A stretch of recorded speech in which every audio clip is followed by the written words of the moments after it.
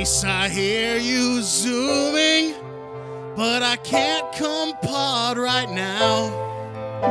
'Cause me and the boys are shitting, and these things are the size of a cow's. Just a few more hours, and our shitting will be through. I think we found some corn here. Oh, Mace, you'd love this poo. Bum, bum, Mace, you'd love this poo. You say you feel so pissed off, and otherwise you're bored. 'Cause I'm always shitting out, and you're ready to record. Just a few more hours, and our shitting will be through. I think we found some peanuts. Oh, Mace, you'd love this poo. Mace, you'd love this poo.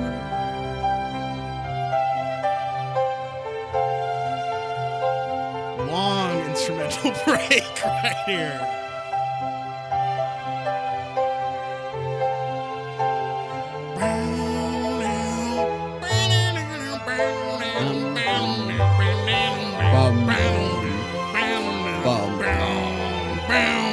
Think I hear you calling. Oh, Mace, you'd love this poo. Mace, you'd love this poo. Mace, I know you're lonely, but I hope you'll be alright. 'Cause me and the boys will be shitting all night.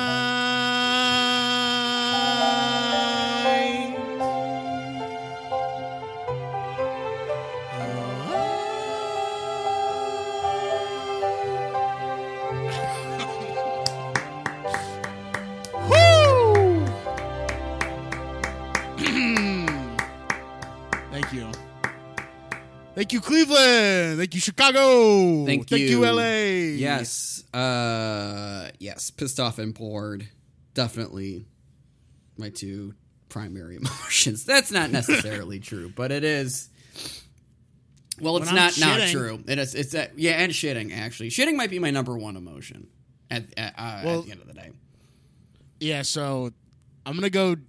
I'm gonna go do some shitting with the All right, boys. so it's just a solo bolo mace pod right now. So I'm just gonna be talking about the subjects today while you go shit for an hour and a half. Yes. Okay, cool. You'll shit for the Okay. entire runtime of Venom. Let There Be Carnage. See ya. Okay, See ya. See ya. Hi. All right. Okay. Bye. All right. He's gone. Okay. So now it's my turn to podcast. I'm so excited. Oh no! I'm just kidding. I would never subject the listeners to something so foul as you doing the entire show by yourself. But I did sort of do a little bit of a Joker's trick on you, in a way. Yeah, you did actually, because you asked me a couple days ago what for some inspiration on what song to parody for this week, and Beth by Kiss was actually not one of them that I offered to you. But I will say I appreciate the kind of little switcheroo that you did there. I think that was really really cool. To be honest with you, thank you first and foremost. Thank you, Mason. The truth of the matter is I was stuck for a second. I was legitimately like, oh, I don't know what song to do. But then I was out and about, running errands, doing my stupid shit, you know, as people have a tendency to do these days. And I was like, People do be running errands, though. Hey, people be running errands. People, you got to go to fucking Pasadena, Bed Bath & Beyond, because you need a little pillow for your bed because you don't have enough pillows for your bed. So you have to go all the way to Pasadena. And I'm not pissed. I'm just saying that's what You're you not do pissed, in LA. Adina? So that's okay. Good one. Okay, good one. But I was like doing my shit, and I was like, "Oh, Mace instead Yes. of Beth by Kiss." Second Kiss song in a row. Ain't nothing wrong with that. Ain't nothing wrong with that. I got no problems with that at all. My roommate and our friend of this show, Kelly Kripe, hey, they just saw Kiss in Irvine, California. Oh, how was that show? I didn't go. So well, did you hear how the show was? Did you talk about the show at all? That's more what I'm asking. Yeah. I said, how was the show? And he said it was really cool. That was it. Did they bring out that guy that got buried in the Kiss coffin? Did they bring out the Kiss coffin? Oh, you didn't know about this? Some guy got buried in a Kiss coffin. Like just a coffin that had Kiss on it and the members of Kiss. Okay. No, I don't think they did bring that guy out at the show. Sounds like he died. Well, yeah, but it's like, they can still bring out that coffin.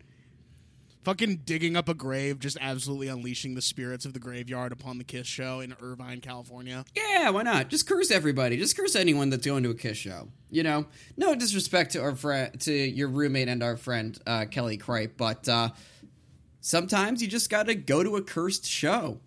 You know what I'm saying? There's actually an episode of Family Guy where they unleash a Native American spirit onto the house, and they basically do Poltergeist. I think I watched that after I saw Poltergeist during Halloween season last year, actually. I think we watched that episode. My friends and I watched that episode. Or we watched the American Dad episode that has a Poltergeist plot. Can't do that. Can't do the American Dad one. Well, they didn't listen to my protestations. They didn't hear me say, this is going to piss off my friend Noah, and he will beat my ass over Zoom if I watch this and tell him I'm watching this. Isn't that the last Wesley Willis song that he recorded? Noah beat Mason's ass over Zoom. Noah beat Mason's Family Guy happy ass on Zoom.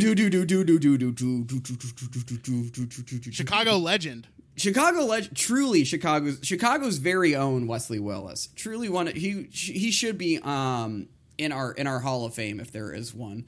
I want to just like go down to a red line track or something and see a plaque for Wesley Willis. That would be really, really tight. But I don't think that the city's on top of that just yet. One day though. One day. They're a bunch of lib cucks. Absolutely. Absolutely. Yeah. And I'm the biggest one of all. I wasn't going to say anything. You do live in the most leftist neighborhood in all of Chicago, Logan Square. So, yeah. Because you live there. Right. When I moved into this neighborhood a year ago, before just Trump sign after Trump sign, after stop the steal sign, before the steal even happened, they were getting ready for it. They were getting ready. It was a progressively Republican neighborhood. They were already on the stop the steal bullshit before the election. Pretty cool. Just nothing but Q signs in the windows on Spalding Avenue. Don't tread on me signs. Yeah. But once I moved in, they're like, oh, wait a minute, we got to put an end to this. Otherwise, he's just going to roast us online to his thousands of followers and his podcast. We can't have a podcaster in Logan Square. No way. Yeah, you're probably the first one ever. I think so. I don't want to check on that, but I think so. Well, when I came to visit you in Chicago, we did knock on every single door and say, does a podcaster live here? Thank God, no. So you are the only one verified by us. Mm-hmm. Yes. I'm the only one in LA. So kind of works out. Right. Except for Paul Scheer. Your close personal friend, Paul Scheer. Welcome to It's on the List with Noah and Mason. I'm, of course, one of your hosts, Dingle Dog McGee, Noah Marger. Here, as always, with my friend, who's looking so fresh, so clean these days, Scribbledap McGuire. Mason, what's up? It's your boy, Mr. Taco Bell Spicy Potato Hot Soft Taco. Once again on the podcast screens here. I did shave for the first time. I let my hair and my beard grow out for about 8 weeks, and then I get tired of scratching it, and then I just basically shave the whole thing off except for a mustache. So we got Mustache Mace today on Monday, September 13th. Who knows what the situation will be like when this episode drops on Friday, September 18th. Is that true? 17th? I don't know. 17th.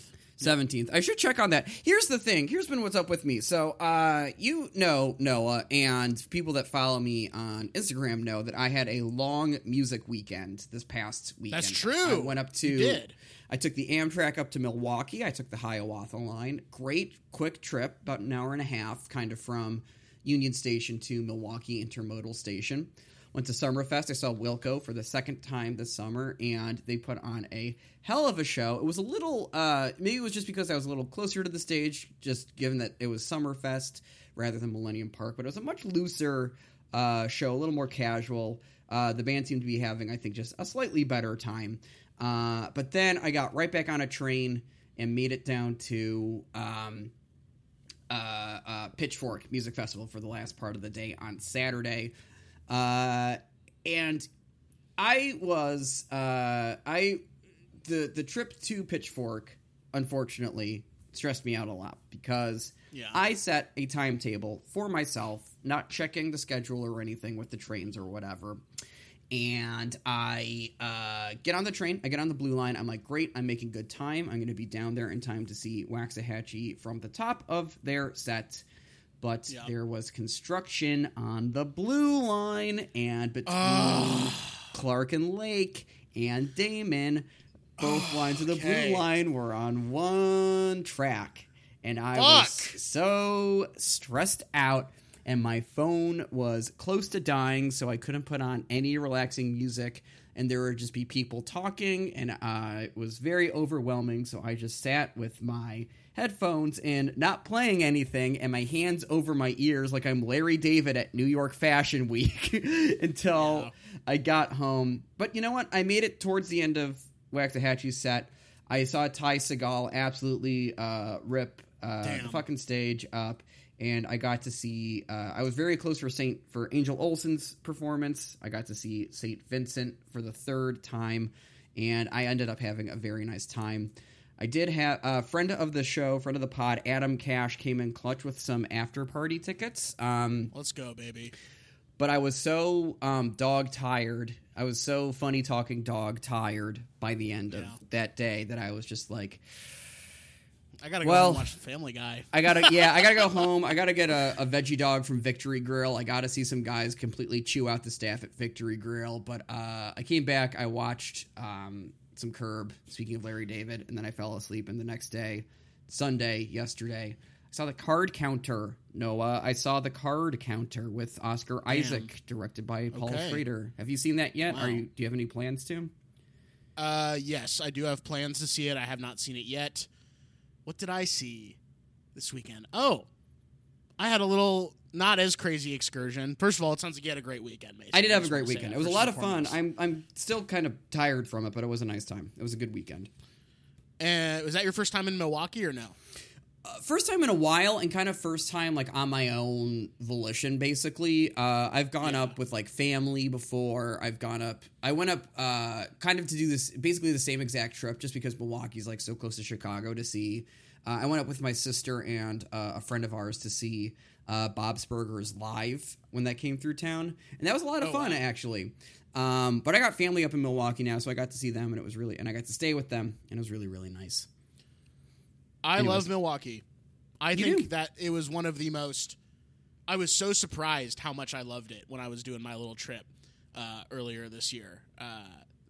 Definitely, I don't want to say the most surprising city that I went to in terms of my enjoyment, but one of them, for damn sure. I would love to go back. Mm-hmm. I would love, love, love to go back. You and I might have to take the damn Amtrak up from Chicago. It's damn close, Mason. It's $50 round trip on the Amtrak. Fucking incredible. But all to say, I had a little, it wasn't as crazy of an adventure, but yesterday I popped my Marx Brothers cherry, Mason. Rock and roll. Okay. You know I love those crazy brothers. Those four pieces of shit. I saw them on the big screen. Can you shut the fuck up while I'm talking for once? For fucking once? I'm trying to tell the audience about my fucking popping my Marx Brothers cherry, and you're like, don't say that about them. They're fucking dead. They don't give a shit. Can you shut up? Can you shut up? Anyway, had a lovely time with our friend Chris Chalakian. friend of the show, our friend Chris Schlakian, he and I saw a double feature at the Los Feliz 3 every Sunday. They're doing black and white movies in the afternoon, so Sunday matinees of black and white films. This was presented by Scott Alexander, who is one half of the writing duo partner with Larry Karaszewski, who did Dolomite Is My Name, Ed Wood, a lot of other different stuff. Yes, People vs. Larry Flint. He talked for way too fucking long about the movie, and like as someone who had never seen Horse Feathers or Duck Soup, which were the two Marx Brothers films being shown, or any Marx Brothers for that matter, he basically like said like it was kind of like he was coming on this podcast and was like, "Oh, remember the part where this happens?" And everyone in the audience was like, "Yes, yes, that part is so good." And I'm just sitting there like. And I'm just sitting there like, you know, I never should have smoked knowing. that shit. Now I'm the only person at the afternoon matinee for Horse Feathers and Duck Soup that hasn't seen Horse Feathers or Duck Soup. That was basically it, dude. That was literally it. And even Chris was like looking at me like he's fucking ruining this. He's fucking spoiling this shit. And he's like, you know, huge Marx Brothers guy. Duck Soup's probably his favorite movie of all time. And he was like, he shouldn't have done this. And I agree with what he said, with what Chris said also, where they definitely should have played Duck Soup first, since that is sort of the big one. That should be the A picture in that double bill, certainly. Yeah, I don't know why they did Horse Feathers first, but I enjoyed both. To be honest with you, I was a little unsure how I was gonna react. I was definitely worn out by the time we got like halfway through Duck Soup, because those movies are just nonstop jokes, you know, like literally a mile a minute. But I was having a good time. That's what I did instead of seeing the card counter, but planning on it, Mason. Okay. Cool. Yep. Awesome. Okay.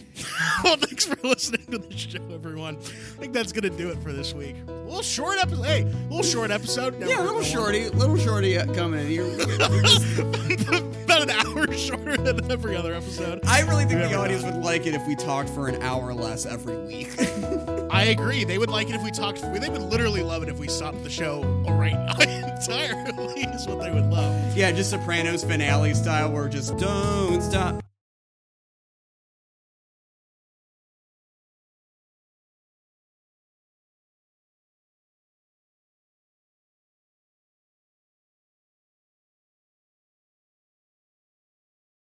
Anyway, so we got some shit to talk about today, Mason. Is that fair to say? That's very fair to say. Okay. We got an album and we got a movie. This is a Noah's Pick album. Technically, a Mason's Pick movie. Well, we'll get to that when we get to the movie. The Noah's Pick album. Let's just get into this shit. Sure, yeah. Sitting by the Road by Blaze Foley, technically from 2010, but more correctly the mid to late 70s. Yeah. Just, it's one of those, like, because, not to get too ahead of the discussion here, but he'd been dead for a little bit before that point. He'd been a dead guy, unfortunately. Yeah, he's a dead guy. But technically the album was released in 2010, but it was one of those lost sort of recording situations, and it was recorded in the mid to late 70s. We're not 100% sure when. Mason, I Joker's tricked you a little bit also with this week, because this was not my original pick, but I will bring that album on eventually. I'm not going to say what it is. It'll be a surprise when it comes on the show. But what's your history with Blaze Foley, if any? Discover Weekly Band, Los Angeles. I think it was probably Clay Pigeons in around 2016 that popped in my popped up on a playlist or something that I was listening to, and I like that song a hell of a lot. And I think I can't recall if I listened to the full album, but I feel like I definitely listened to some other Blaze Foley stuff. Like on Spotify, they have a live album of his on there. Because I think that he, well, I will save that for the discussion. But this struck me as sort of a newer guy to you, which is why I feel like you had to pull the emergency brake and change the topic of discussion this week. So what's your history with Mr. Foley here? It was the live album, the Live at the Austin Outhouse. Yeah, I believe so. Yeah. So kind of a new guy. New in the grand scheme of things, but not like brand spanking new. So the first time I ever heard of Blaze Foley was not within the context of his music itself, but actually the A24 podcast. You ever listen to the A24 podcast? When there's like guests that I'm interested in hearing talk, it's not a every single episode thing. I think like really the only episode of that show that I've heard the Nathan Fielder and what's Alexa her name? Demi. Yeah, and you turned me on to that one. That was a good episode. And then the Joanna Hogg, Martin Scorsese discussion that preceded the release of The Souvenir, I listened to, and that put me onto The Souvenir. But those are like I'm not I'm not a big. Have you not listened? Huh? Have you not listened to the PTA Safdie Brothers one? No. You gotta listen to that one. That one's fucking awesome. If I have time for it. Okay. Just say, yep, it's on my list. Just say, yep, it's on my list. All right, if I have time for it. Yep, okay. So I listened to the A24 podcast with Alia Shawkat and Ethan Hawke. Ethan Hawke had just directed a movie about Blaze Foley called Blaze and was doing some sort of promo for it. I had never heard of Blaze Foley before. I'm like, who the fuck is this guy that he's talking about? But he seemed to have a big love for this guy. And I was like, oh, okay, cool. I got to check this out. And I forgot about it entirely. But I was like, okay, Blaze Foley. That name is sort of now in my brain, whether I do anything with it or not. That was in 2018 when the episode came out. That was the summer of 2018 between my junior and senior year of college. And then, maybe March or April of this year, Michael Cera's version of Clay Pigeons comes on my Discover Weekly. And I'm like, this is a cool song. Didn't know Michael Cera did music. Kind of cool. So I checked it out, and I was like, damn, that's crazy he put out an album. Now, I don't like the album that much, but his version of Clay Pigeons I actually really like. And I kind of just was in my rotation. And then I realized, when I was like looking up the lyrics or whatever, this is not an original song. This is a cover of Clay Pigeons. And I saw that John Prine had a version of it, and I also saw that Blaze Foley had a cover of it. And I was like, or the version of it, I should say, not a cover. He had the version of it, basically. And I was like, well, guess we got to go listen to that. So I went to listen to it, and I was like, damn, this song is amazing. This is like a month or two before this is like me gearing up to go on my trip too, and like getting ready for that. So I'm very much in the like traveling mindset, and I think that the music of Blaze Foley really like suits that sort of like wandering spirit, sort of just like big, like, you know, there's a big world out there type of energy. And so I just listened to his album Sitting by the Road a lot then, because I was like, this is like very much my mood at the current moment. I'm really excited for this trip I'm about to take. I'm really gearing up for it. Wow, he's got a lot of good songs on this thing. And I pretty much listened to it gearing up, you know, every week, listening to this album for the trip. And then I kind of forgot about it as I was on the trip, listening to podcasts, listening to new stuff, keeping myself occupied in the car. And then we were getting ready to do this episode, and we're doing my walk in my little walk spot that I have sort of figured out now. Which is in your bathroom from one wall to the other, just destroying the bathroom every single fucking day. Yeah. Just there's just like a big kind of moat looking thing there where you've just run that into the ground. Yeah, that's true. That's not a lie. That's actually the truth. No, and I know. So you send me pictures when you're doing that walk, and I just thought that the audience had to know. Well, I'm taking a big shit. You're not wearing pants in any of these pictures that you're sending me. And I tell you to not do that, but you don't listen to me, so it's okay. Yeah, I don't respect your boundaries. And so I was like, all right, I'm doing my walk or whatever. And I picked up my phone to check Twitter at one point during the walk. And an account that I follow, very funny account, at Leno Killer Thomas on Twitter, not our friend Thomas, but a different Thomas, posted If I Could Only Fly, which is the last song on this album. And I was like, oh, fuck, that's a great song. I haven't listened to that song in a hot minute. I should listen to it. And, I had just moved back to L.A., basically 2 weeks or less from when I had this moment, feeling, confused, feeling homesick, feeling, all those things, feeling like I'm, far away from lots of different things. And I was like putting this on and I was just like, gotta fucking talk about this on the show. I gotta swap out this album for the album that I had picked previously. I was feeling so emotional about it. So that's why folks, I brought he's being it to the show. coy about it, but the album we were going to talk about was Donda. It was Donda, and I was like, we can't do this. We got to talk about Blaze Foley instead. Donda's pretty good. And so I was like, we got to talk about Sitting by the Road instead. This song is amazing. This whole album is amazing. And I would actually argue, Mason, this passes the McGuire sniff. Every song is good. This passes the big McGuire sniff test. Every song on this album is good. I have favorites that aren't, certain songs, and like certain songs rise above. But I don't think there's a bad apple in this bunch. What do you think? I would agree with that. This album and all these songs here are they're very easy just to digest. They're very easy to listen to. It's just him and a guitar basically, and Blaze Foley, if you're not familiar with him, has this like awesome like deep baritone voice. That just it's a nice companion to have. You similarly to you.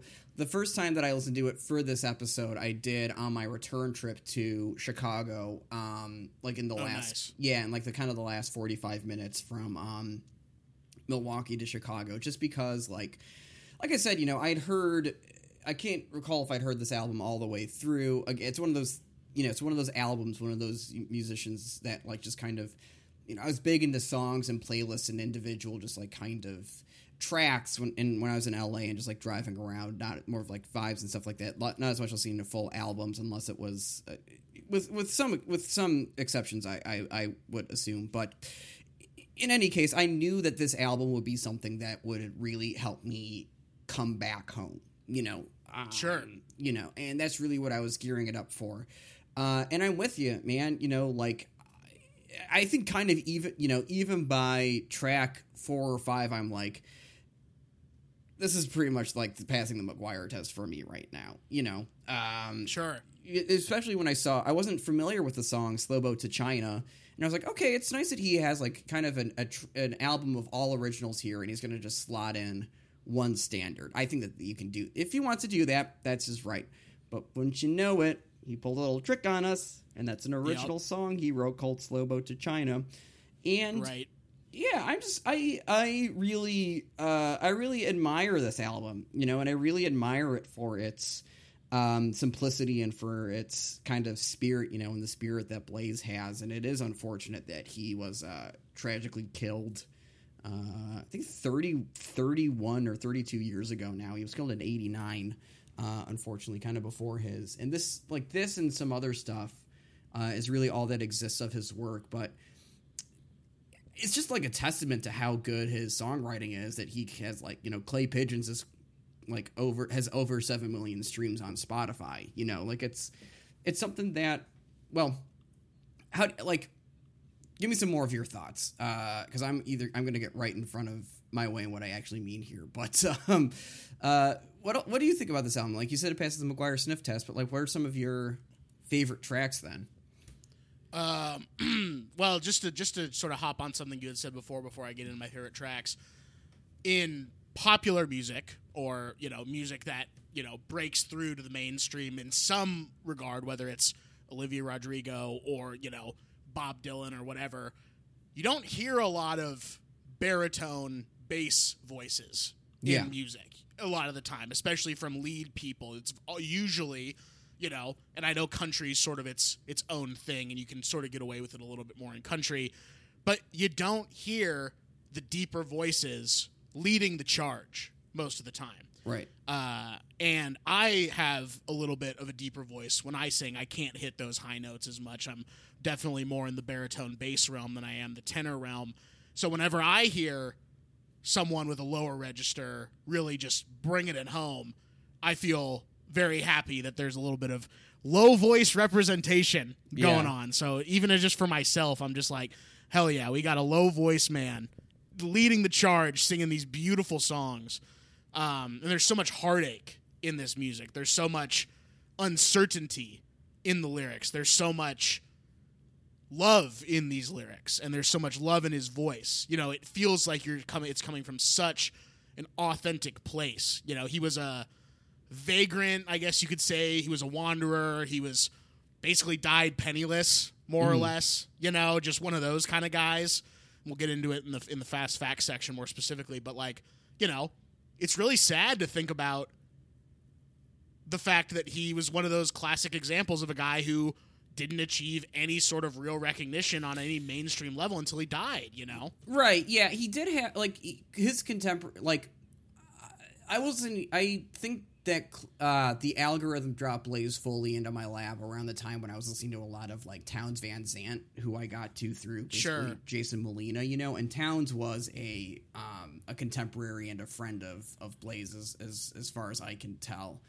But you're right. He was a guy that was respected by just like kind of his peers and his scene. And I think only in the last couple of years kind of found a wider audience for it.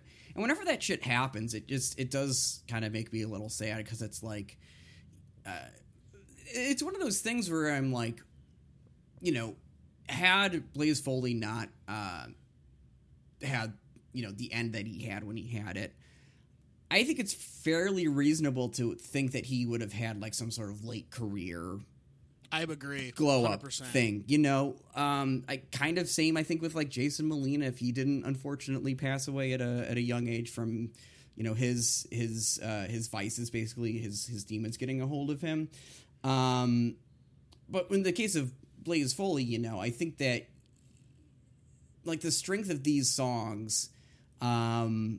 And the fact that Clay Pigeons was covered by like John Prine and Michael Cera of all people just leads me to believe that like if he there could have been like some alternate universe where he's still around and he's, you know, a singer-songwriter and like kind of absolutely, you know, showing up on you know, just kind of showing up on like, I don't know, Austin City Limits or something. Like I'm not even terribly familiar. I don't know if that's an appropriate sort of place to put him, but in any case, you know, like I got really, you know, sometimes, and like I said last week, sometimes I could be a little stinker when you suggest things that I am familiar with, just because I like to find new things and I like to watch new things and just kind of go about that for the show here.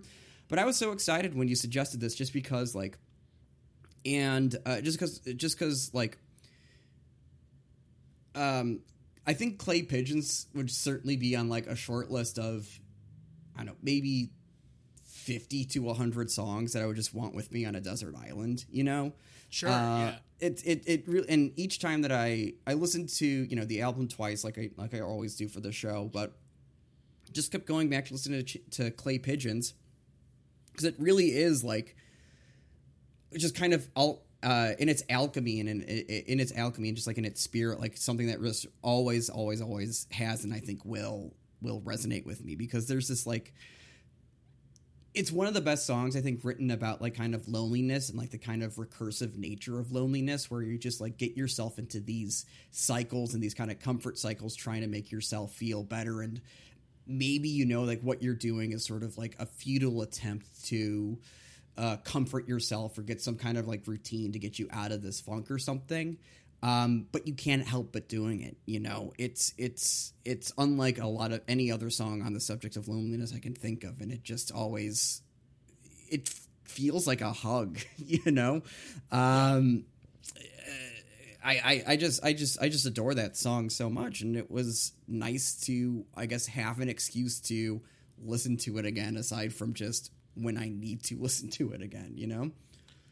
Yeah, the authentic voice here is something of a guy who clearly had a very challenging life. This is a guy who clearly had a lot of uphill battles artistically, just, you know, on a personal level, and there's so much pain and heartache in these songs. And the one that really stood out for me this time is If I Could Only Fly. It's sort of the one that got me back to this album in the first place, and what made me switch it up here for the show. It's just it's like poetry. I mean, straight up. It is the way that he can shift the meaning of lyrics just by these very small word changes and these very small, like, positing of ideas in these very dense and short ways. It's like nothing short of genius and nothing short of like a miracle to me. You know, these songs are so condensed and so purposeful and have so much heartache in the voice and the writing. It's criminal to me that this guy is not, you know, talked about on a large scale as like one of the greatest songwriters and one of the greatest country artists to ever do it. To me, my favorite tracks on this are Big Cheeseburgers and Good French Fries. The first track, I think it's just fun. He's just having a good time. He's plucking along. He's strumming. He's talking about just, I would love to eat that. You know, that's what sounds good to me right now. There's some comfort in that. You know, yeah, that does fucking sound good. Clay Pigeons, of course, is probably the signature track from Blaze Foley, if not, you know, this album, but definitely this album, if not him. And it's just so beautiful, you know, that wandering feeling, that, you know, moving around, that life on the road type shit, just trying to find a place to call home, is beautiful, you know, and it's hard to describe in words, but it's one of those ones you just got to hear. Let Me Ride in Your Big Cadillac, another just fun one. Just, you know, he's just like, man, it'd be so fun for even just for a day or just for a moment if I could ride around in like a cool ass car. You know, if I just had like something that wasn't the fucking bus or walking to get me around, you know, just so that I could have a little bit of like comfort and a little bit of like showmanship in my life, something to be proud of in a material way. It's beautiful. Cold Let me ride around in that 9-foot U-Haul van. Let me ride around on this Zoom call doing a podcast with Mason M. Cold World. Again, one of those ones that I think is hard to talk about. You just kind of what you just have to hear. But he talks about how cold the world can be in such a warm and inviting and sort of vibrant way, but still is able to communicate the duality of the world through his voice and songwriting. Amazing. The Way You Smile, again, it's just really beautiful love song. Rainbows and Ridges, just sort of this makes you feel like you're floating. Faded Love and Memories, it makes you feel like you're going back in a memory. It's amazing. And If I Could Only Fly, just like, goddamn, if we could just be together, if we could just be next to each other, if I could just fly, there would be no more loneliness, but just the inescapability of human separation and human alienation. It's beautiful. This is a guy, this is to me, this music more than any other music I've heard in my entire life makes it feel what it's like to be traveling and what it means to be like in motion and what it means to be going somewhere early in the morning or late at night. It's just that you're by yourself, that loneliness. It's inescapable in a way, but it's beautiful. There's a beauty to that. And I just fucking love this album. I just feel sad that I wasn't able to see this guy perform, because I think you're right, Mason. He would have been like, I just feel like it would have been so amazing to see him live. You know, I'm sure it would have been. Yeah. Well, the nice thing is about that we have, you know, we do have that live album to kind of get the impression of what it must have been to see him live. But it can't compare to the Genuine article, and it is unfortunate that he was taken away from us. I do like on the live at the Austin Outhouse, his version of Slow Boat to China is called New Slow Boat to China. Damn, dude. Yeah. Kind of skirt around the fake book copyright. I don't know who wrote that song initially, but skirt around the copyright there. Yeah. Anything else? Or should we do fast facts? Give me some fast facts and free my soul. I want to hear some fast facts about Blaze Foley and Drift Away. Okay, you're going to take a timeout now. Michael David Fuller, better known by his stage name Blaze Foley, was an American country music singer, songwriter, poet, and artist active in Austin, Texas during his life. He was born in Malvern, Arkansas on December 18th, 1949. Growing up in San Antonio, Texas, he performed in a gospel band called the Singing Fuller Family with his mother, brother, and sisters. As a child, he contracted polio. As a consequence, one of his legs was shorter than the other, causing him to drag his foot while walking. I mean, if that doesn't just tell you just how difficult, like, life is, you know, just Yeah. right off the bat for this guy, and how much just struggle and heartache there is right off the bat. That's how you, I mean, damn, Yeah. dude. Fuck, that's crazy. And as a guy who just didn't really have a place, as sort of this guy who was sort of a transient guy, he had to probably get around by bus and foot a lot, so he's probably on that damn foot all the time, writing these songs in his head. I mean, fuck, it's crazy. In the spring of 1975, he was living in a small artist community just outside of Whitesburg, Georgia, where he met Sybil Rosen. Rosen and Foley were in a relationship and decided to leave the community together to support his music. He went on the road and performed in Atlanta, Chicago, Houston, and finally Austin, Texas.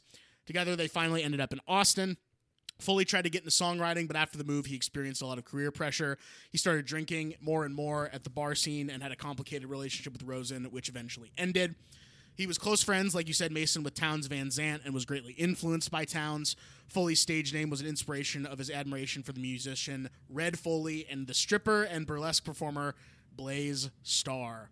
Mason, what would be your stripper name, which I believe is the name of your pet and the street you grew up on? You know, it's really funny. I think that given both of those, that kind of that calculus you have to do, it would actually end up being Noah Marger, which is fucking weird. Yeah, I don't know. That is so interesting. Yeah. Mine would be Ted Lasso, actually, believe it or not. Mine would be Ted Lasso on Apple TV Plus. The master tapes for his first studio album were confiscated by the DEA when the executive producer was caught in a drug bust. Another studio album disappeared when the master copies were stolen with his belongings from a station wagon that Foley had been given and lived in. A third studio album, Wanted More Dead Than Alive, was thought to have disappeared until many years after Blaze died. A friend who was cleaning out his car discovered what sounded like the Bee Creek recording sessions on which another musician had performed. This was Foley's last studio album, and he was scheduled to tour in the UK with Townes Van Zandt to support the album. When Foley died, his attorney immediately nullified the recording contract, and the master tapes subsequently disappears, quote-unquote, reportedly lost in a flood. Just fucking crazy how just everything worked against this guy in order for his music to be fucking heard. So it's kind of a miracle it exists in the first place. Yeah. It's fucking insane. On February 1st, 1989, Foley was shot in the Bolden Creek neighborhood of Austin, Texas. He was at his house in the Bolden Creek neighborhood of Austin, Texas when he was shot in the chest and killed by Carrie January. This is a really stupid fucking name. I kind of like the son it. of Foley's... Okay. I think it sucks. And the son of Foley's friend, Concho January. Foley had confronted Carrie January, accusing him of stealing his father's veteran pension and welfare checks. Carrie January was acquitted of first-degree murder by the reason of self-defense. He and his father presented completely different versions of the shooting at trial. Concho January, who has since died, liked to drink and proved to be an unreliable witness, even though he tried to testify against his son. At his funeral, Foley's casket was coated with duct tape by his friends. Townes Van Zandt told a story where he and musicians went to Foley's grave to dig up his body because they wanted to pawn the ticket that Foley had for Townes' guitar. No fucking respect for Blaze even after the damn funeral. In January 2018, Blaze, a biographical drama directed by Ethan Hawke, premiered at Sundance. The screenplay was adapted by Hawke from the novel Living in the Woods in a Tree, Remembering Blaze by Sybil Rosen. The film stars musician Ben Dickey as Foley and Alia Shawkat as Sybil Rosen, and Charlie Sexton as Townes Van Zandt. Last but not least, Sittin' by the Road captures the earliest known recordings by Blaze, recorded on a reel-to-reel in the late 70s, and show the raw talent and straight genuine songwriting. The 12 songs, including Clay Pigeons and If I Could Only Fly, later to be covered by Willie Nelson and Merle Haggard, showcase Foley's sound between classic American country and modern folk, along with his cunning political and both punchy emotional tones. Today, Foley is admired not only by leading American folk musicians like Nelson, Haggard, or Prine, but also independent artists like Kings of Leon singer Caleb Followell.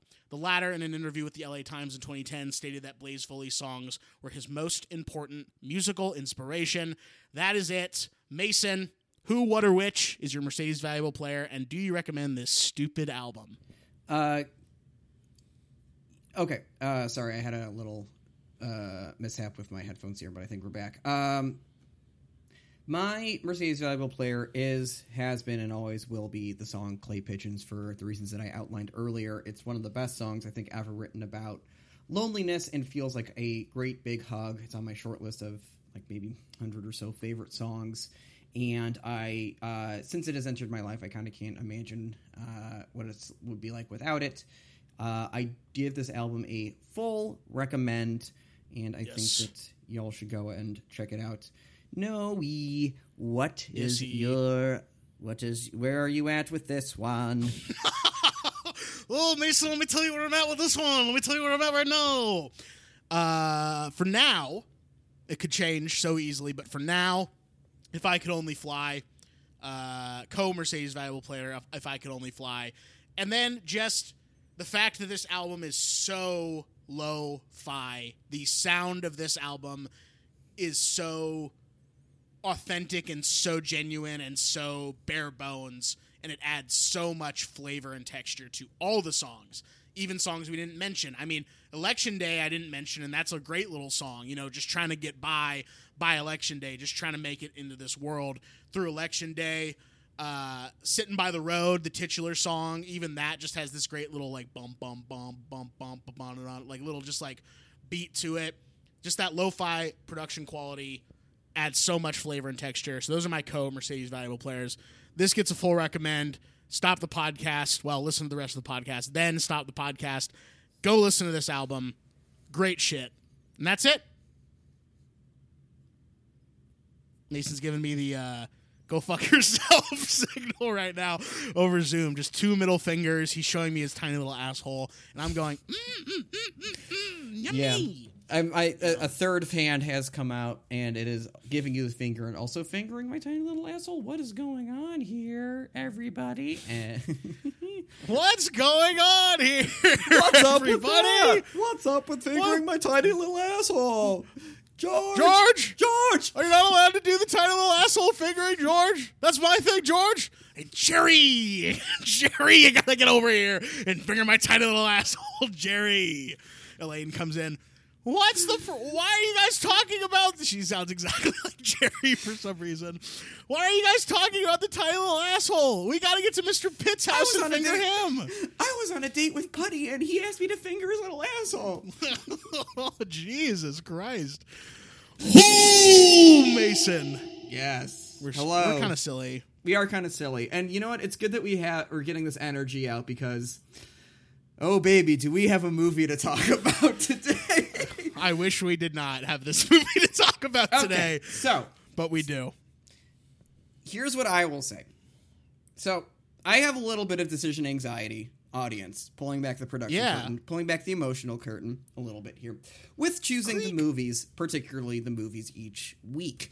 Albums are generally not a difficult thing for me to find something to bring on the show. I could, when it comes to the movies that I want to discuss, I get a little bit of decision anxiety.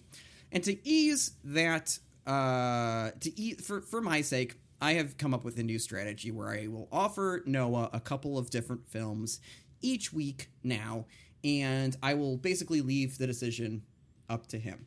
It helps me out. It helps guide me. It kind of can help me, it just helps me personally out there. And today's film is a movie that was on my list for a little bit in my Criterion watch list. Also, as it happens, in my library hold queue. So I got the Criterion DVD from the library. All to say, Noah technically picked this movie this week. Even though it was on my personal list, it was a fifth of the choices that I offered. Noah picked the movie this week. And that movie... Technically, I did, but I don't really want to take responsibility for that. So I'm going to say Too that this bad. is a Mason choice. This is we're going to just call it a Mason's choice. So this, folks, is a 1969 film by Italian director Marco Ferreri, known as Dillinger is Dead. Snap, snap, snap, snap, snap. Okay. This is sort of Mason pulling the Joker's trick of a lifetime. Usually he picks the movie that I don't want to watch. This time I picked the movie for Mason that I didn't end up wanting to watch. But what is your what? I guess why do you even know about this movie in the first place? Because the reason I picked it is because I had never even heard of it.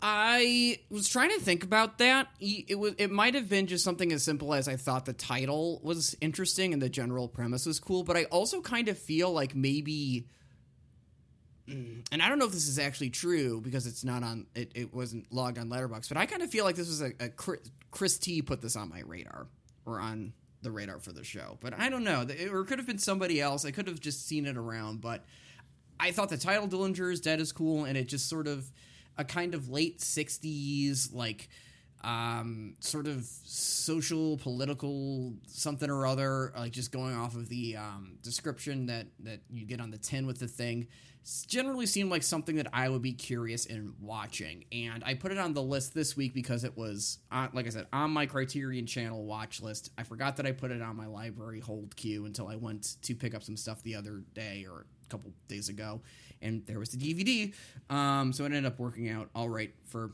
me personally, and that's it. But you said you had no actual idea what this was before I gave you the 5, and then you thought your little head about it, and you chose this one. So how'd that work? Yeah, that doesn't seem like it worked out too well for you in the end here. No, it was fucking garbage fucking pick. I think that the I'm not going to say what the other 5 were, but I do want to pull them up just for my own reference. Where the fuck is that? Did you text that to me? I did. It was. I think I sent you a screenshot of it instead of texting you like in the text. I can resend it to you. Chicago Bucket List by Truly Eli. Cloudgate, Chicago Riverwalk, Lincoln Park Zoo, Buckingham Fountain, Chicago. Oh, fuck, I gotta go back. Chicago Cultural Center, Skydeck Willis Tower, Navy Pier, Lincoln Park Conservatory. I challenge Noah Marger. You sent that to me. Dillinger is Dead. That was the last thing. You could have chosen the Chicago. You should have chosen the Bean, and I would have just had to go to the Bean and send you a picture of me fingering my little asshole at the Bean. Yeah, I would have said, send me 5 pictures, different angles. I'm going to put them up on the Instagram. We're going to have people vote. Mm-hmm. Which one they want to use in your court case to send you to fucking jail with. I'm looking at the list here. Not going to spoil what they are. One of them I had seen before, and I really like that movie. And I actually think it might even be on my personal list, actually, believe it or not. 2 of them I hadn't seen but had heard of. And then 2 of them I think, well, one of them I had never heard of just straight up. It was a brand new title to me. The other one I had only heard of like in the abstract. Didn't really know anything about it. I just knew that it was a movie. Mm-hmm. And I, too, was so stricken by the title, Dillinger is Dead, that I had to look into what the hell that was. So I did. And it was interesting enough sounding that I was like, yeah, if I'm going to watch this, it should be for the show. You know, like, let's take that opportunity to fucking watch this, see what this is. Because very few people that I follow on Letterboxd, like maybe 1 or 2% of people, have like even acknowledged that this film exists, whether by marking it as watch list material or having seen it altogether. I feel like this is a very deep art house cut, even for like people who are like into art house and into foreign film, you know? Yeah. So I was like, you know, let's go for it, I guess. I was feeling adventurous. This is the same thing that happened when we watched The Village on the pod. And I really just screwed myself over on this one. This did not really do it for me, really, to be honest with you at all. You know what? I think from maybe the first 15 seconds of this movie, I knew you weren't going to like it. It's just not... I just don't find it interesting, ultimately. Like, I just am not here for it in the style in which that they're going about it. I don't find it interesting, ultimately. It worked out like kind of. So I watched this earlier today, and I watched it earlier today, and I kind of preceded my viewing, almost with like an accidental like kind of double feature with an episode of Mad Men. The episode I watched wouldn't have been the one that, you know, it said, oh, let's do an episode of Mad Men and then watch Dillinger is Dead. But they kind of ended like, I think that had I watched this on my own volition, number one, I would have known ahead of time that this wouldn't have been a Noah movie, and I would not have subjected you personally to it. But I watched this movie. It's 95 minutes. So I watched it earlier this afternoon, and then I kind of took a little break, walked around my neighborhood a little bit, and I gave it a little time to digest. And I like it. Why are you afraid to say that? Huh? I'm not afraid to say it. I like this movie. I really do. The farther away that I am from it, and the more that I just kind of replay the whole thing in my mind and just like kind of try to take it as like deal with the smaller elements as part of this whole, the more I can kind of see where things are connecting and what's happening here. And this is absolutely not a movie for general audiences. This is not a movie that I recommend to, say, I guess, my mom or somebody. But it's interesting to watch if just the themes of, like, kind of late 60s and sort of postmodern and particularly, like, masculine alienation themes that, like, pop up in something like, say, for example, Mad Men really interest you. And through a more kind of, I guess, a more almost disaffected sort of lens. You know, this is a movie that deals with alienation and ennui and, like, kind of just men not living up to either images that they have for... like just the inability to live up to a perceived masculine and ideal, I guess, or just how the modern world, I guess, removes. This is a real people always talk about. It's complicated. It's fucking complex. Yeah, it's a complex movie, and that's what I like about it. I like movies that are complex and give you a lot of things to chew on. You know, it's. And kind of from the jump, you know, like I when there's just that speech that, so this is a movie that has like maybe for the bulk of it 3 characters, and in the beginning there's like a scientist that kind of just lays out to our main character who's unnamed in the movie, like what it's going to be about, and if you can like listen to that speech, or like, you know, if you're not an Italian speaker, just like read the subtitles and see what it's talking about. That's going to be like the kind of, I guess, key that unlocks this thing for you and how you should be watching this movie. And I knew that once that speech was happening, I'm like, okay, this is not going to be like an easy entertainment thing. This is something that I'm just going to have to like sit with and watch and digest. And I like movies that are entertaining. I like movies that are very plainly about something, and movies that are, I guess, more quote-unquote easy to watch.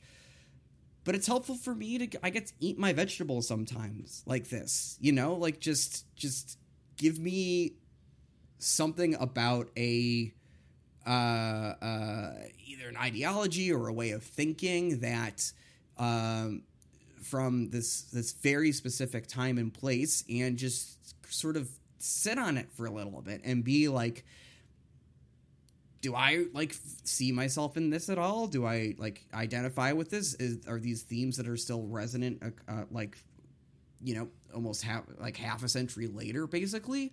I really, again, it's not a quote unquote enjoyable movie, like I would say, in my opinion, The Village is, or in your opinion, Click is, or in both of our opinions, something like fucking, what did we watch last week? Straight Story. Yeah, or like Straight Story. Yeah. Like just a more conventional entertainment. This is just sort of, it's a little more academic, I would say. It's you really kind of have to be a foreign film head, I guess, to get to to kind of be interested in this. But I like those movies. I like watching movies from different times and places. And it got me just to kind of...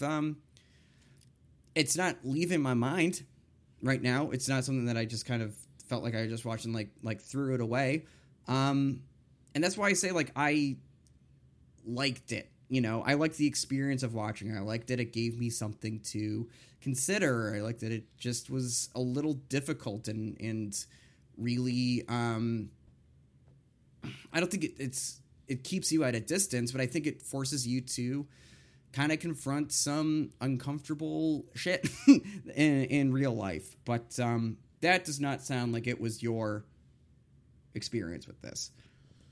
Well, for anyone who's still listening to the show, this is an extremely allegorical film about violence, the inherent violent nature of man, seemingly almost...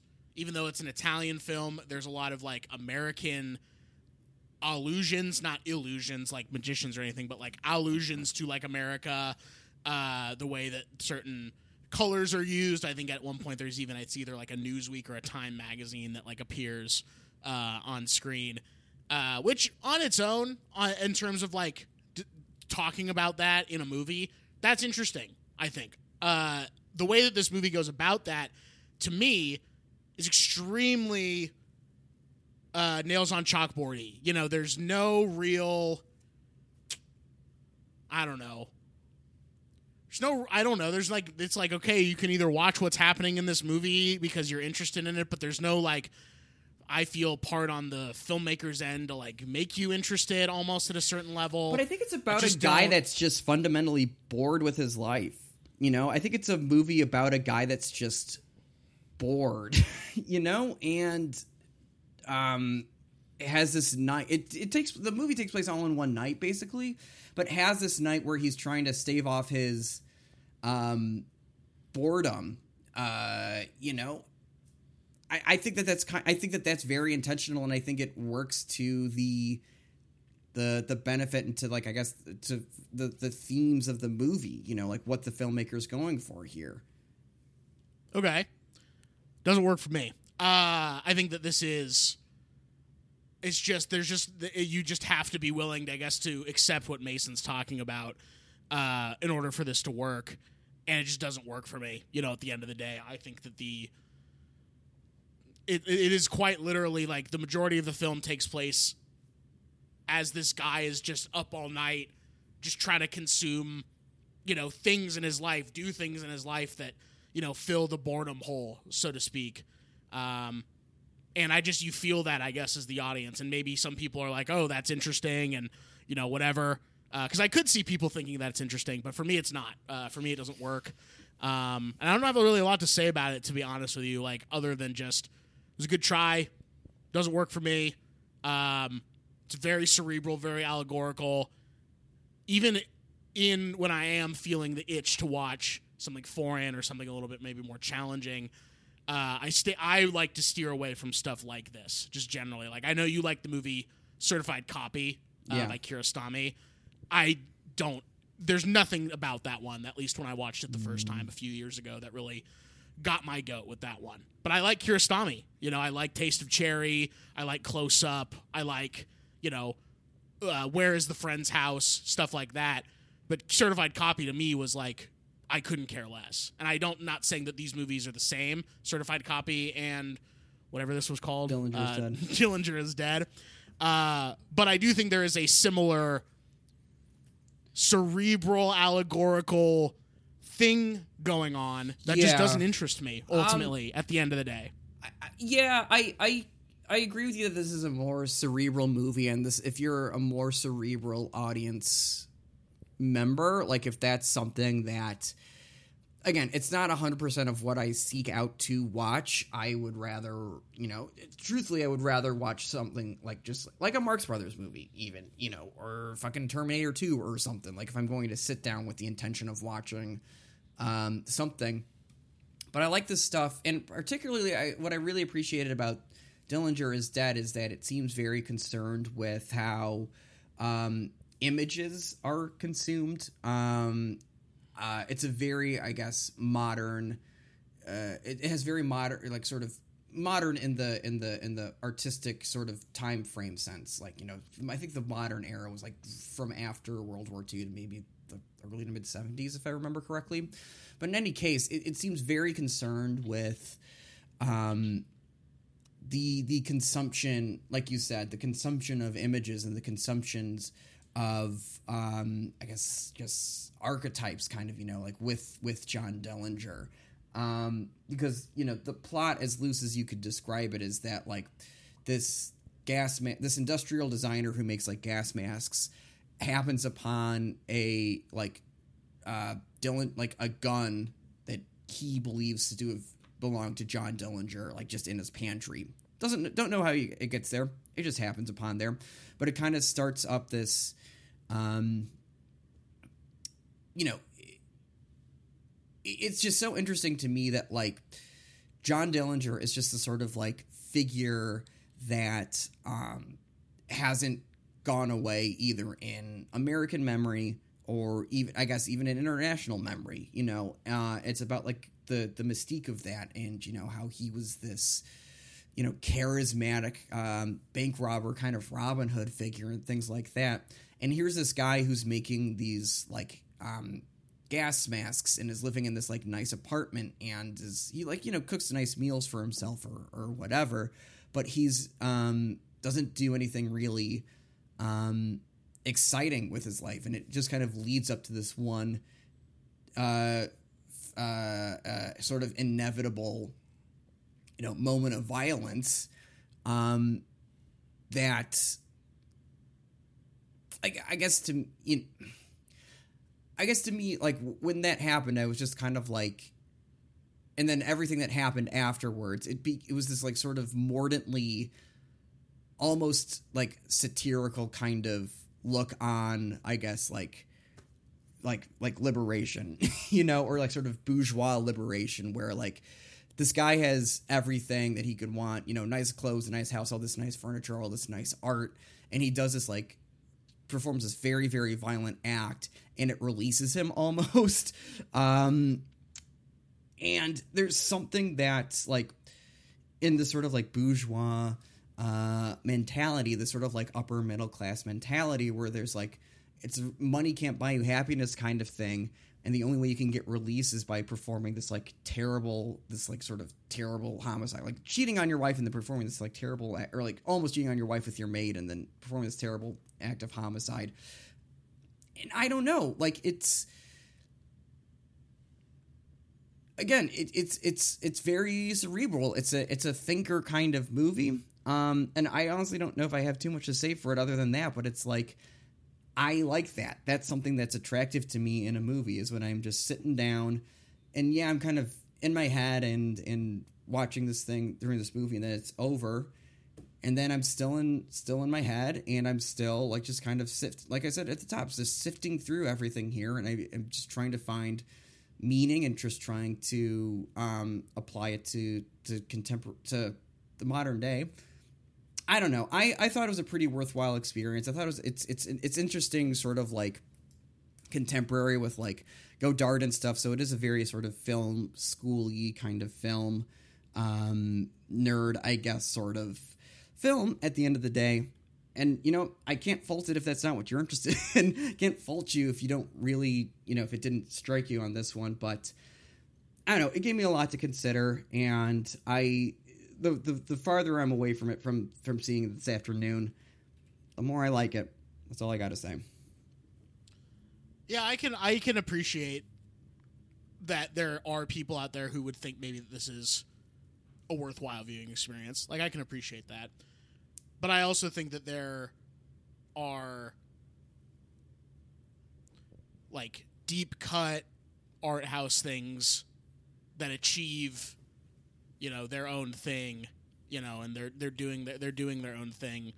Not to say that every movie has to be like this or not like this, but this is just going to be one of those that you're either, I'm down for what this is doing or I'm not, and you're going to know pretty much immediately. And if you're not into it, you know, within the first 15-ish minutes, this probably isn't for you. But if you are sort of wrapped by what it's doing, you'll have a nice 90 minutes, 95 minutes to yourself with it. I don't have a lot to say about it. I'm very disinterested in this film.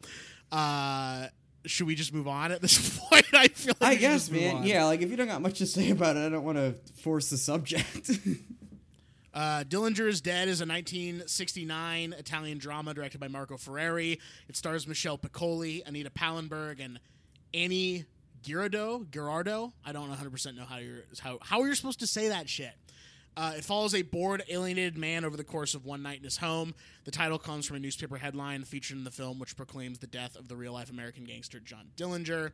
The movie proved to be controversial on its initial release for its subject matter and violence, but is now regarded as Ferreri's masterpiece. It was acclaimed by the influential French film magazine Cahiers du Cinéma, and afterwards Ferreri lived and worked in Paris for many years because of the success or because of this film. Since the mid-'80s, the film has been screened only very rarely. The film was entered into the 1969 Cannes Film Festival. Dillinger is Dead was the subject of much controversy because of the violence and depiction of the parvenu set. The parvenu set being, I guess, the upper middle class, the elite people in society. Critics have also called it director Marco Ferreri's masterpiece. Cahiers du Cinema praised the film, interviewed the director, and translated two of his previous interviews from the Italian magazine Cinema and Film. The acclaim opened to the resources of Paris, where he spent the next 15 years living. During that, he made his internationally best-known film, including The Last Women and Bye Bye Monkey, which is what I say every time I jack off. Ferreri and Michelle Piccoli became fast friends and worked together subsequently on films such as The Last Women and Le Grand Bouffe, which I believe is his most acclaimed film. I actually remember hearing about that one in film school when we studied Italian world cinema for albeit a week in films and film history to 1959 to present day. According to critic Viano Maurizio, by the mid-1980s, Reaganomics' effect on the film market resulted in Dillinger's near disappearance, and it has been rarely seen since. It appeared in the 2006 Marco Ferreri retrospective in London. A new print was provided by Criterion for the 2007 Telluride Film Festival, and it premiered on Turner Classic Movies in America on June 26, 2016. Glauco's wife is played by Italian model and Rolling Stones groupie Anita Pallenberg, at the time the former girlfriend of painter Mario Schifiano and partner of Keith Richards. Shout out to the Rolling Stones. Marco Ferreri was an Italian film director, screenwriter, and actor who began his career in the 1950s directing 3 films in Spain, followed by 24 Italian films before his death in 1997, the year of Noah Marger. He is considered one of the greatest European cinema provocateurs of all time and had a constant presence in a prestigious festival circuit, including 8 films in competition in Cannes and a Golden Bear win at the 1991 Berlin Film Festival. He studied medicine at university, but dropped out and first became a liquor salesman and then briefly a journalist. His first foray into film was filming commercials, and as a promoter of a cinema magazine, he worked in Spain from 1957, making his directorial debut. And the London Sunday Times once called him the master of bad taste, which I would give to Mason and McGuire. You're the master goddamn of bad right. Taste. Yes, you're goddamn right. The nasty man across from me on this Zoom call right now. So I'm going to give my Mercedes valuable player to the literal Dillinger gun in the movie, because I do think that is the most interesting aspect of the film, just as a whole, not even trying to be facetious here. I just do think that the gun is sort of an interesting thing. It's just an interesting thing for him to play with in the film, and it becomes a piece of fixation for him slowly throughout the film. I don't know. That to me, I think the literal gun itself is my Mercedes valuable player.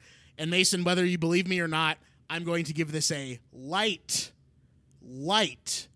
conditional recommend. Because I do think that there is an audience for this. That is awfully generous of you, and it makes me so proud that you did that. Because I do think there is an audience for this, and it is not me. Maybe it's Mason, in part, but this gets a very light conditional recommend from me. Mason, what do you got? So I think my Mercedes valuable player is the there's a sequence in this movie where our main character is watching sort of a projection reel of film that he assumedly captured. It's him in Spain with his wife. It's him on the beach. And then there's this little sequence that's just 2 hands doing this dance. on like kind of a mirrored set or something. And I'm watching this movie, and again, it's a very cerebral movie, like we were saying, but that's just the kind of absurd beauty of watching these hands kind of dance around each other and just like I found very affecting and kind of moving. So my Mercedes Valuable Player is that little two-hand dance. I am going to also give this a conditional recommend, but kind of just touching a regular recommendation, but the lightest possible regular recommendation. All to say, scratch everything I said. High conditional recommend. I think that just based off of the description, you were going to know if this is something that you were going to want to give 90 minutes of your time to. And if you have 90 minutes to kill and don't want to do it to this, that's okay. Venom Let There Be Carnage is coming out in a couple weeks. You could just go watch that instead. It wouldn't offend me too much. Huh? Do you want to go see that together? Yes, brother. I just signed up for Regal Unlimited, so I can see as many movies as I want, as often as I want, and I'm so excited to see Venom Let There Be Carnage, because Venom, I think, was the last movie that I movie passed before that shit shut down. So I'm very keen to see the sequel for free as well. Well, your mom can take us to the theater if you fly out to California to see the movie with me. But my mom can't take us, but she might be able to pick us up. I'll talk to my mom, and we'll fly out and rent a car, and we'll make it happen. Does your mom want to come to the movie with us? I know she sometimes gets like bent out of shape. No. I think she told me a couple weeks ago that she missed the Galleria and would like to go back. So I can just plant her down at the Galleria for an hour and a half. I don't think that's too much to ask, you know. Well, we're actually going to the Americana at Brand, but we're going to park at the Galleria. Okay, true. Sure. Okay. Well, that's the show, ladies and gentlemen. Woo-hoo. Thanks for listening. You can follow the show on Twitter and Instagram, and I guess Facebook if you want. We haven't said this in such a long time, Mason, and I, to be completely honest with you, forgot to even bring it up. But if you want to send this show an email, you can do that, can't you? You can, and we actually do have an email in the inbox that I keep meaning to read on the show, and I'm so sorry. I think you know who you are. Should we just do it now? Yeah, you do your thing, and I will get the show email together here. Give me one quick second everybody wants to, the number 2, get on the list at gmail.com. Is that in the show description? Do you know? I should put it in the show description. That's on me for not doing that. Okay, but it's everybody wants to, the number 2, get on the list at gmail.com. That's correct. You can send us an email. You can also DM us on Instagram and Twitter. It's on the list pod on Twitter, and it's on _ the list on Instagram. You can follow me on Twitter at Noah Marger. You can follow me on Instagram at Noah.Marger. You can follow me on Letterboxd, Moa Narger. You can follow me on TikTok, even if that is something you like, even if that's your little heart desires. Noah Marger on there, I believe. You can listen to my other podcast, my favorite podcast, the podcast about people's favorite things. This week, talking to filmmaker and scholar. He has a master's degree from Cambridge University in film studies, so I think that is a fair title to give him. Keshav Srinivasan, wonderful guy. We will be talking about singer-songwriter Phil Ochs. Mason, are you familiar with Phil Ochs? That sounds like it will be a good pod. I do like Phil Ochs. Yeah, that's a big Mason guy, and I liked him too, and so you're definitely going to want to listen to that one. Keshav's a great guy. In Brooklyn right now. Yeah, he's down in Sheepshead Bay. Now he's down in Crown Heights. Now he's down in Bensonhurst. Yeah, he's going to live forever. Now he's up in Bed-Stuy. Now he's on Cody Island. If he can make it here, he can make it anywhere. Now he's down in Flushing. That's enough of that. And you can do YLG at YLG.world on Instagram for sketch comedy and your local government comedy on YouTube. Me and Fed, hopefully we'll have some new stuff soon now that I'm back in LA. I think that's it for me. Mason, what's our email? The email actually comes with a question, and I'll try to keep my answer to this brief. But before we get to the email, I'm on Twitter and Instagram at hotdogdebicki, hotdog the food, Debicki like Elizabeth Debicki. I'm also on The Barn, a podcast about The Shield. I am also on Letterboxd under my name. I'm also on the streets of Chicago, picking up every little bit of trash and shit I can find. So here's our email from Friday, May 21st at 11:28 a.m. Jesus Christ. Okay. Yeah, because I also forgot that we had an email, actually. But in any case, so this is from friend of the show and certified cutie Austin Hayes. Shout out to Austin Hayes. Greetings, Noah and Mason. As you are aware, Tuesday, May 18th marked the 20th year anniversary of the beloved children's movie Shrek, starring Eddie Murphy as the funny talking donkey and Mike Myers as the funny talking ogre. Imagine my surprise when I saw the following article from The Guardian tarnishing the legacy of what I see as one of the crown jewels of 2000's family comedy. He links the article here. Now, after hearing the infamous Click 2006 episode of It's on the List, I genuinely feel like I have no idea what to expect when it comes to your opinion on 2000's family comedies you might have grown up with. So my two questions to you are, what do you think of the Shrek series and its legacy? And what are your top 3 family comedies of the 2000s? Thanks for all the laughs and movies and music suggestions, Austin. I'm actually going to just answer question 1 because I want to sit with question 2, and maybe we come back to that next week or next week. A little after. Yeah, that's a good point. But I like the movie Shrek, and I think I've seen all of the Shrek movies except for the 4th one, Shrek Forever After. I actually, funnily enough, I think I just picked up Shrek on DVD from the pawn shop, so I am keen to rewatch it, but I really liked those movies a lot growing up. I think they were really funny to me, and I think that they would legitimately, like, stand the test of time, like, weird pop culture references and stuff. I like them. That's just my kind of long and short of it right now. Noah, what about you? Is Shrek Forever After is the one where they have kids, right? Yes. And I think, like, Shrek is, like, he meets Rumpelstiltskin or something, and Rumpelstiltskin's like, what if you didn't have kids? And Shrek's like, what if I went to the beach that made you old? Yeah. Okay, I do remember that. I do remember all that happening. This Shrek, so Shrek the Third, the king of Far, Far Away has died. Holy shit, that's crazy. That's fucking crazy. And Fiona and Shrek are to become the king and queen. However, Shrek wants to return to his cozy swamp and live in peace and quiet. So he finds out there is another heir to the throne, and they set off to bring him back to rule the kingdom. I have it that I've watched Shrek the Third, but I don't, like, remember anything about Shrek the Third. But I more remember Shrek Forever After, maybe watching it thinking that it was the third one. So I'm just going to say that I loved Shrek and Shrek 2. I think Shrek 2 is actually, honestly, maybe a classic example of a sequel that's better than the original. I think those two are both, like, certifiably, I think, great movies and great comedies from that era. I agree. I think the first 2 Shreks are great. I have way too foggy of a memory to talk about Shrek the Third and Shrek Forever After. I remember Shrek Forever After more than I remember Shrek the Third. I may have never even seen Shrek the Third. But Shrek Forever After is, like, kind of shitty from what I remember. That makes sense. Shrek the Third is also pretty mediocre. That one also has Justin Timberlake in it in a character I can't even remember.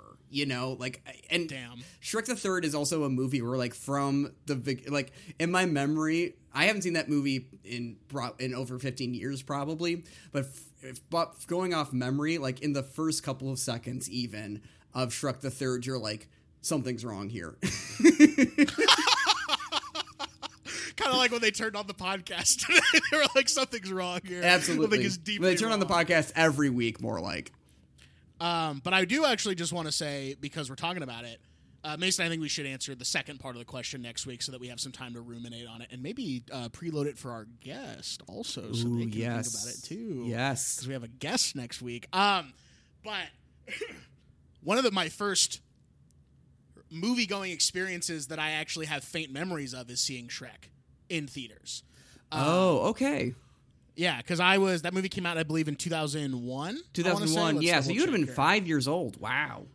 I was 4. I would have been 4 years old. Yeah, and I remember going to see it with my dad and my pa, who is my dad's dad. So it was the 3 of us going to see the movie And I very distinctly That remember... is a real boys movie, though. Like, that's really... It is a boys movie. The swamp, get out of me, swamp, Dad. Get out of me, swamp, Pa.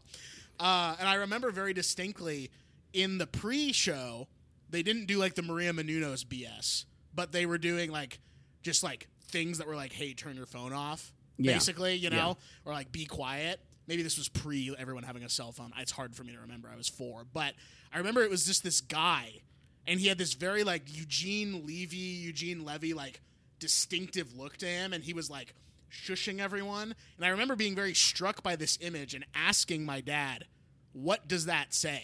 And him being like, that's to remind people to turn off their cell phones and to be quiet during the movie. And I went, oh, okay. And I just like remember that. I remember asking him that in the movie for some reason, because I was like aware that I was in a space that was maybe the first time I was consciously aware that I was in a movie theater, maybe for the first time in my life. And I'm like, oh, I'm supposed to be quiet because everyone's enjoying this thing together. It was kind of cool, actually. That is nice. That's a nice memory. Yeah. I think the first movie I ever saw in theaters was Toy Story, actually. Nice. First movie that I have a conscious memory of, though, it might be another thing that I chew on. But, Austin, thank you for sending that email in almost 5 months ago. And thank you for your patience while we got to it. And again, the email, if you want to send us a question that we will answer, hopefully sooner than that, is everybody 5 months after the fact. Yeah, everybody wants to, the number 2, get on the list at gmail.com. Folks, as we say at the end of the show here, tell someone you love them this week and do something that you love this week. And I am going to play a little special song out here. And we'll see you all next time. See you guys.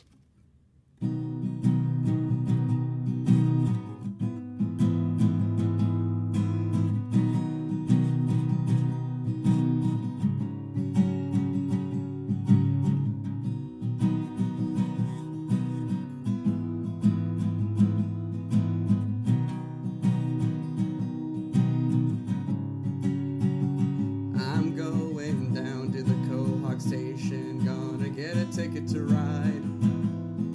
Gonna find that fat man with a dog and a baby, sit down by his side. Ride till Herbert comes up and hits on me about 2 or 3 times.